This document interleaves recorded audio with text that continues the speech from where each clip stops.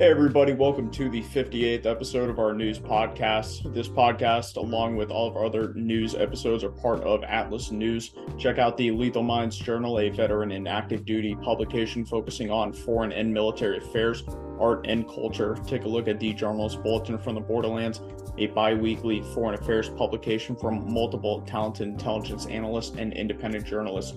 Head over to lethalmindsjournal.substack.com or Instagram at lethal.minds.journal to see more.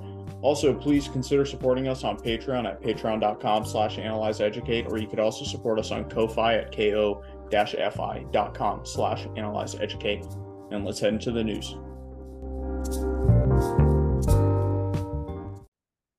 All right, we're going to start it off with Europe and the South Caucasus. The state-organized Azerbaijani blockade of the de facto ethnic Armenian Republic of Artsakh is still ongoing.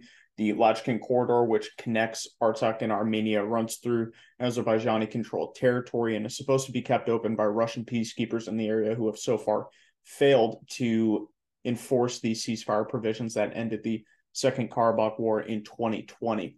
The blockade of the corridor has led to food and medicine shortages in Artsakh. The elderly and pregnant women are the most affected by this blockade. And the blockade has gone on for almost 9 months and shows no sign of ending. We do have a little bit of a regional update, though. Azerbaijan is moving forces and heavy equipment towards the border with Armenia and rounding up as many as 10,000 reservists. The official justification is an upcoming military exercise in the area, but observers and Armenian news entities believe that a new military operation against Armenia may be imminent. These concerns have been echoed by Armenian Prime Minister Nikol Pashinyan as well. It's hard to tell exactly what is going to happen, but this is something to keep an eye on. This comes after a recent round of fighting between the two sides left multiple deaths. Some of the equipment that's being mobilized includes Polyi 21E electronic countermeasure systems. Those are used to interfere with drones and guided munitions. Drones were used heavily by Azerbaijan in the 2020 war with great effect. We've also seen troop transport trucks and attack and transport helicopters being deployed, and some of those actually have tactical markings as well. I believe we've seen at least 3 different sets of tactical markings, similar to what we saw with the Russian forces in the lead up to the invasion. The Z, the O, the V, those kind of things, same kind of concept.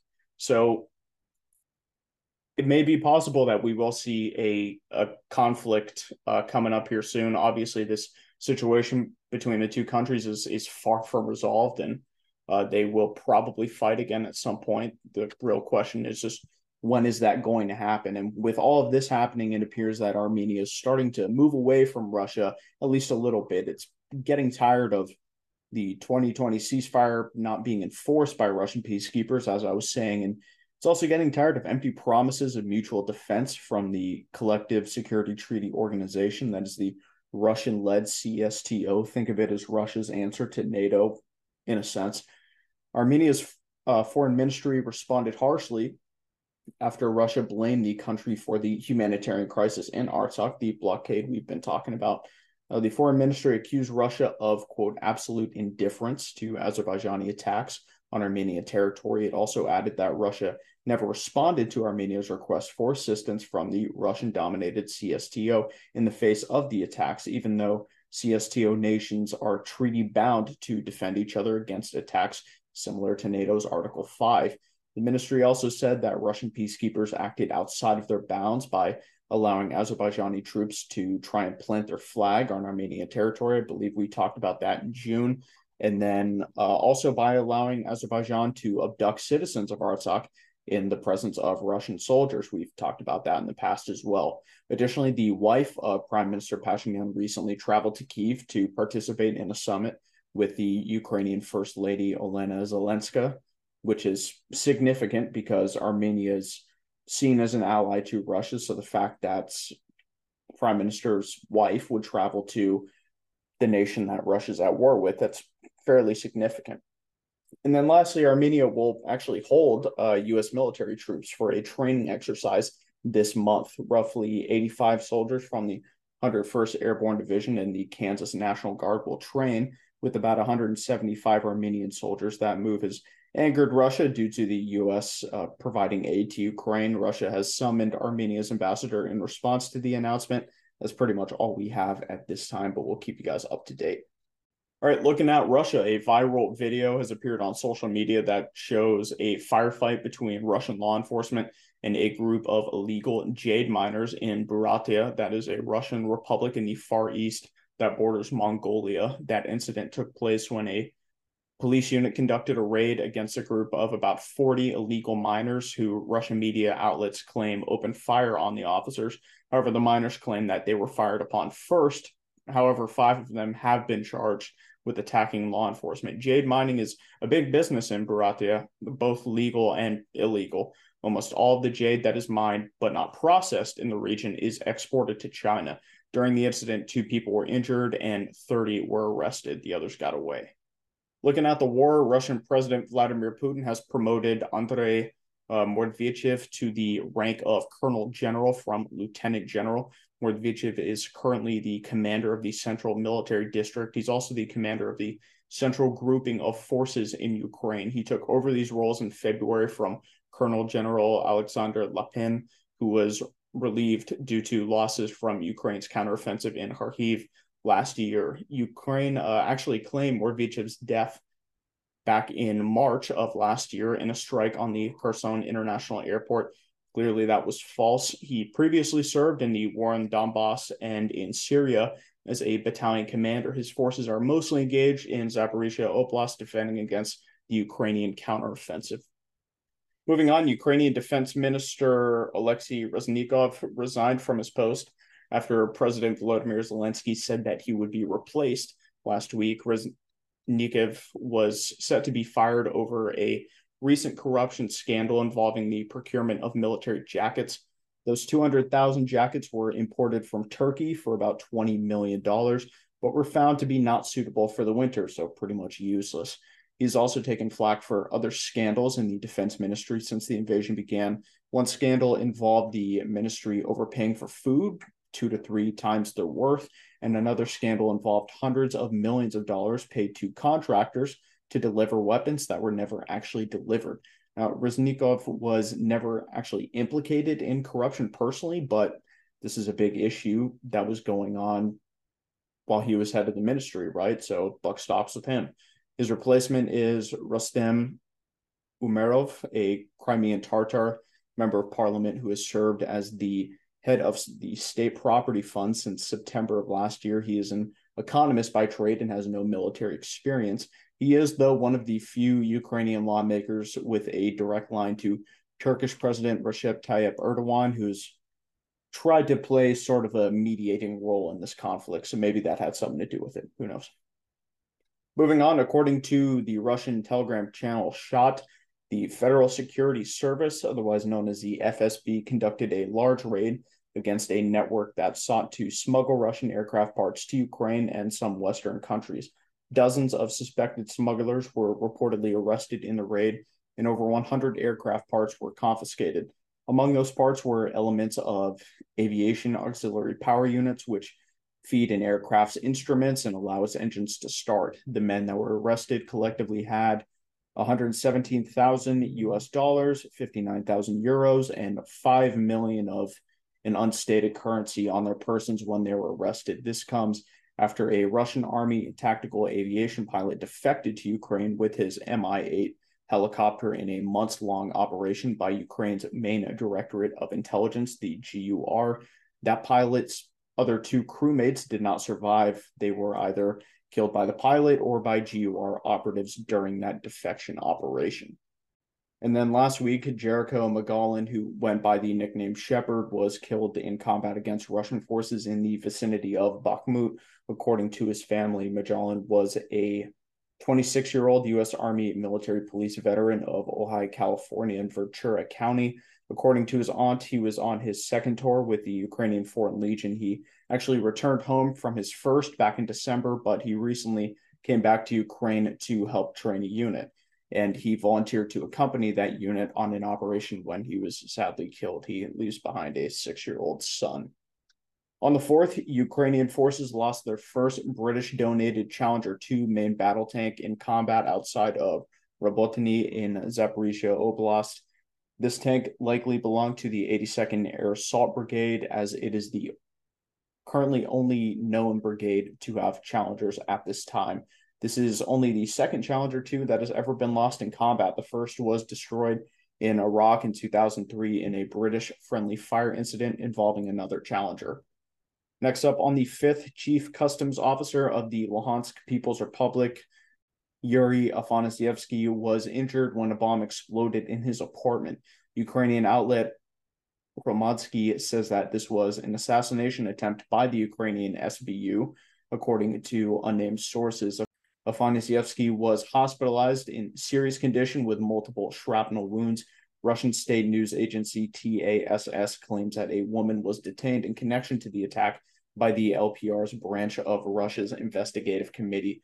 Afanasievsky is among a number of Russian and pro-Russian officials that have been killed or wounded since the invasion began. If you've listened to the show for a while, then you would know that the LPR is a Ukrainian separatist entity in the Donbass region. Russia officially annexed Luhansk and 3 other Ukrainian regions last fall.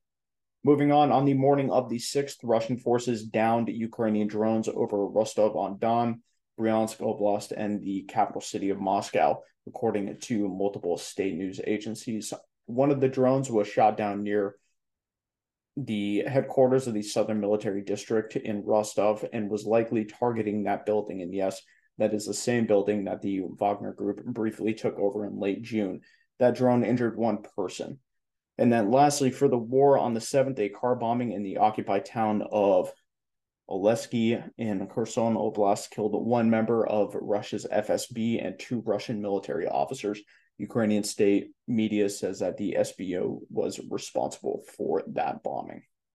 Looking at the Indo-Pacific region, North Korea, the country just launched a new tactical nuclear attack submarine named the Hero Kim Gon-ok, hull number 841. The sub is a former Soviet Romeo class that has been heavily modified. It has 10 visible ballistic missile launch tubes, but it may be missing torpedo tubes due to the extensive modifications. According to our man Sinotalk, the modified sub is a big leap forward in North Korea's submarine-launched ballistic missile program. It is significant that the sub can, in theory, carry up to 10 missiles, but it may carry a mixture of cruise and ballistic missiles, actually. And then looking at China, Venezuelan President Nicolas Maduro is on a 6-day trip to China. He arrived in Shenzhen on Friday. Maduro is trying to get more Chinese investment in Venezuela ahead of the presidential election next year. This is his first visit to the country in 5 years. Moving on to the Middle East, taking a look at Israel. Prime Minister Benjamin Netanyahu is calling for the immediate deportation of Eritrean migrants that were involved in riots in the capital of Tel Aviv last weekend. Violent clashes took place between supporters and opponents of the current Eritrean regime and later included police once they got involved. In total, over 100 people were injured in these riots. Thousands of Eritreans are currently in Israel, fleeing conditions in their home country that has been under the rule of President Isaias Afwerki for more than 30 years. Roughly 25,000 Africans live in Israel total, most of whom come from Eritrea and Sudan. However, the government sees most of them as economic migrants and not asylum seekers, meaning that most of them are not citizens either. Unrest broke out when opponents of President Afwerki marched on the embassy in Tel Aviv, which was marking the 30 years of Eritrean independence from Ethiopia. Rioters broke through police barriers, smashed windows, vandalized stores, and threw rocks at each other. The crowds were chased away with tear gas, flashbangs, and live fire warning shots. Prime Minister Netanyahu wants his government to draw up plans to immediately deport those involved in the riot and eventually deport all African non-citizens from Israel, which includes, like I was saying, most Africans in the country. Israel has tried to do this before, but the Supreme Court has blocked those attempts in the past, so it isn't clear if Netanyahu will actually be able to do it this time. Looking at Afghanistan, Amaruddin Andarabi, who is a senior commander with the Afghan National Resistance Front, was allegedly killed recently, according to local sources that spoke to Amaj News. The sources claim that Andarabi was killed at his base in Andarab district, Baghlan province, by a Taliban infiltrator. Andarabi was the brother of Commander Khair Mohammed Arkai Andarabi, another NRF senior leader who was killed a few months ago in a battle with the Taliban in Andarab district as well. We will take a quick break and we'll be right back with Africa.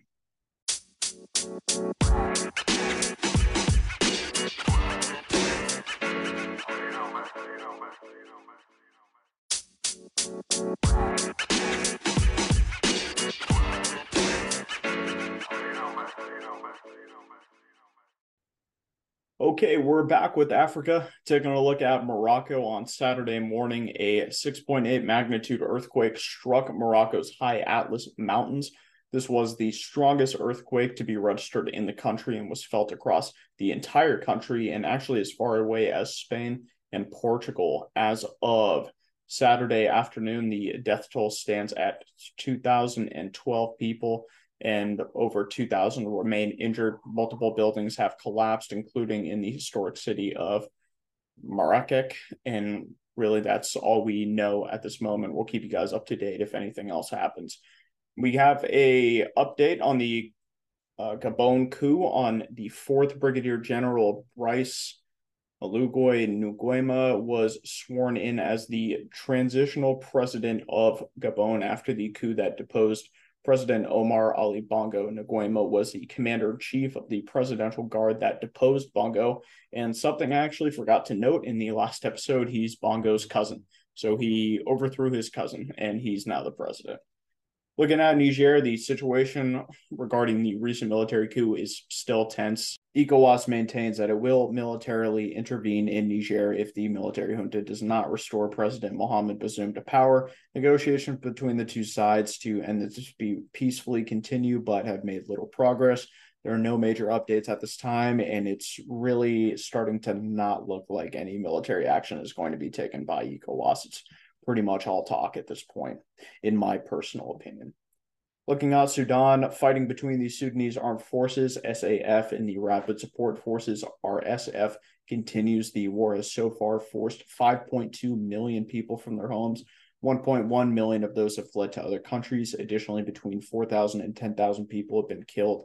On the 1st, Abdelazim Suleiman Juma, who is the leader of the rebel group Sudan's People's Liberation Movement, a North Democratic Revolutionary Movement, yep, that's the whole name, was killed when an artillery shell fell on his house in Niala. This is the 3rd leader from the group that has been killed since the war started. The DRM's deputy chairman for West Darfur, Abubakar Youssef, and Mustafa Mohammed Ali, a member from the leadership office in West Darfur, have been killed as well. On the 2nd, an SAF airstrike killed at least 20 people, including some children, in the Kalaka al-Kuba neighborhood of Khartoum. On the 5th, Egypt resumed commercial flights with Sudan for the first time since the war started in mid-April, with Egypt Air flying flights from Cairo to Port Sudan. And on the 6th, the U.S. imposed sanctions on 2 RSF officers. That is Abdel Rahman Dagalo, the deputy commander of the RSF, and also the brother of its leader, General Hamdan Dagalo, and Abdul Rahman Juma, the group's top commander in West Darfur. The U.S. accuses both men of extensive human rights abuses. Juma, in particular, was accused of being behind the assassination of West Darfur's governor, Khamis Abakar, in June. Moving on to the Americas, a bulletin from the Borderlands released on the 1st. The desk covered the Central American Parliament expelling Taiwan, a Texas National Guard soldier shooting a man across the border with Mexico, and an ISIS-linked smuggling network that was taken down by the FBI recently. Moving on to Bolivia, the country's government has shifted its tone, now acknowledging that it has become a major cocaine production center, not just a trafficking point and producer of coca leaves. This comes as disputes are intensifying within the Movement for Socialism, MAS, which is the governing party.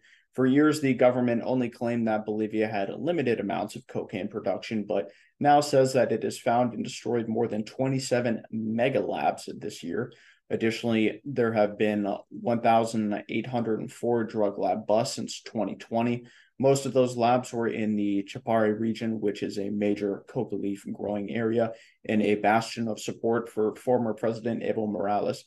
The dispute in the MAS comes from the two sides in the primary for the 2025 presidential election. Incumbent President Luis Arce or former President Morales. Both sides point the blame at each other and accuse each other of protecting cocaine traffickers.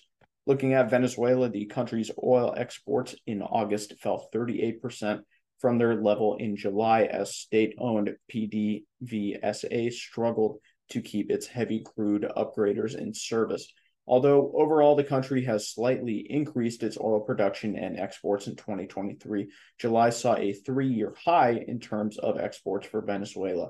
This was helped by fewer outages and output from Chevron, which recently gained a U.S. license to resume operations in Venezuela back in November. Exports in August were about 544,000 barrels per day, as opposed to 877,000 barrels per day in July. Along with issues with upgraders, U.S. sanctions, and an overall lack of capital for PDVSA are contributing issues to low production and exports. Most crude and fuel exports from Venezuela go to China. Looking at Cuba, Cuba has uncovered a trafficking ring that recruits Cubans to fight for Russia in Ukraine. This network is recruiting both Cubans that live in Russia and people living on the Caribbean island. Cuba's foreign ministry condemned this network, saying that, quote, Cuba is not a part of the war in Ukraine. It is acting and will act vigorously against whoever from the national territory participates in any form of human trafficking to recruit mercenaries so that Cuban citizens use weapons against any country, end quote. Videos emerged on social media this month of soldiers claiming to be Cuban, saying that they were serving in the Russian armed forces and that they had been tricked into deploying to Ukraine. They also said that they were mistreated when they refused to fight. In one of the videos, two Cuban men claimed that they were told by recruiters that they would be fixing up houses that have been damaged by the fighting. They say that they had no idea they would be undergoing military training or be going to the front lines. They also claim that they haven't even been paid yet. It is not clear how many Cubans have been recruited by this network. Ukrainian hackers claim that they have found information on 122 Cubans, including their passports and photos. Authorities just announced the arrest of 17 people connected to this ring. According to prosecutor Jose Luis Reyes, the defenders could face a minimum of 30 years to life in prison or possibly the death penalty, depending on the severity of their crimes. They face human trafficking charges and are also being charged with fighting as mercenaries and committing a hostile act against a foreign state. Russia has been offering $2,000 a month and citizenship to foreigners that join the war effort.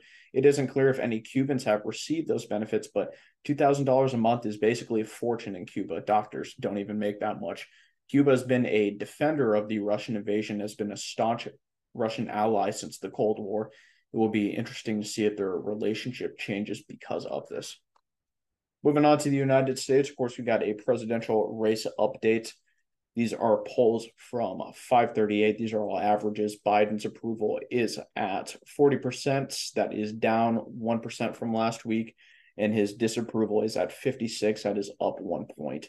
Trump's favorability is at 40%. That remains the same. His unfavorability is at 56. That is down 1. Looking at the Democrat primary, Biden is at 66%. That is up 2 points. RFK Jr. is at 12%. That is down 1. And the Republican primary, Trump is at 53%. That is up 3 points from last week. DeSantis is at 13. That is down 2. And Vivek Ramaswamy is at 8. That is down 1%. Moving on, Congresswoman Nancy Pelosi, Democrat from California, announced that she will seek re-election next year. The former House Speaker is 83 years old. Moving on, there was an incident on the 5th at the Marine Corps Air Ground Combat Center 29 Palms in California.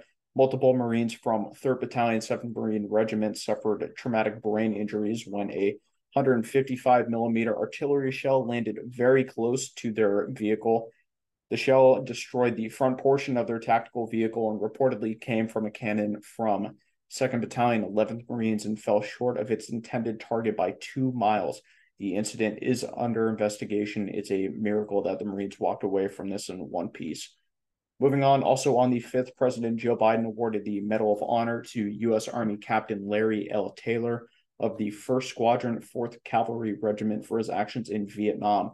On June 18th, 1968, then First Lieutenant Taylor was the pilot of a AH-1-G Cobra attack helicopter when he heard a whisper coming from his radio saying, "We're surrounded, we're surrounded." A four-man recon team was surrounded by nearly 100 communist fighters. Lieutenant Larry was already low on fuel and ammunition. It was also completely dark when the call came. He had the team launch a flare in the sky, which revealed their position to the Cobra, but also the enemy on the ground. Larry and his wingman flew dangerously low and fired on communist forces. After 45 minutes of attack runs, burning through all of his ammunition and already having had his Cobra hit multiple times by the enemy, Larry used his landing lights to distract the enemy while the recon team headed to their extraction point. Even though the Cobra is a two-seater and not meant to carry troops, Larry landed his helicopter at the extraction point, and the four men climbed on the skids and the rocket pods and were flown to safety. President Biden said of Larry's actions, quote, "That's our nation at its very best," end quote. Larry's rescue was the first of that sort that had been attempted in Vietnam. He was originally awarded a Silver Star for his actions. During his time in Vietnam, Larry flew 2,000 combat missions in a Cobra and in a UH-1 Huey and was engaged by enemy fire 340 times. And of those 340, he was forced down by enemy fire 5 times. All right, moving on. On the 8th, the U.S. Navy's littoral combat ship USS Milwaukee, LCS-5, was decommissioned at Mayport, Florida, after being commissioned in November 2015. The ship never deployed beyond Central America and the Caribbean. Moving on, Elon Musk says that Twitter is going to sue the Anti-Defamation League for defamation. He claims that they pressure advertisers to not engage with the service. He also says that they could be on the line for $22 billion in lost revenue. We'll keep you guys up to date if anything becomes of that. And then last story we got, federal prosecutors have announced their intention to indict President Joe Biden's son, Hunter Biden, on tax charges and firearms charges by September 29th. This is in relation to the investigation by U.S. Attorney for Delaware, David Weiss, who was recently given special counsel status 5 years after his investigation began. As we have reported on, the plea deal between Biden and the DOJ was thrown out by U.S. District Judge Mary Ellen Noriega in July due to questions of its legality and the extent of immunity granted to Hunter Biden. And that's all I have for you guys. I want to thank you all for supporting this podcast. Of course, it means a lot to me. You could find this on your favorite apps. That includes Spotify, Apple Podcasts, Google Podcasts, wherever you listen, we're there. You could also find us on Twitter and Instagram at Analyze Educate. That is all one word. And we are also on Telegram at Analyze and Educate. Please consider supporting us on Patreon again at patreon.com/analyzeeducate or at Ko-Fi at ko-fi.com/analyze and educate. Be sure to leave us a 5-star rating on the app you use to listen to this podcast, and we will see you guys soon.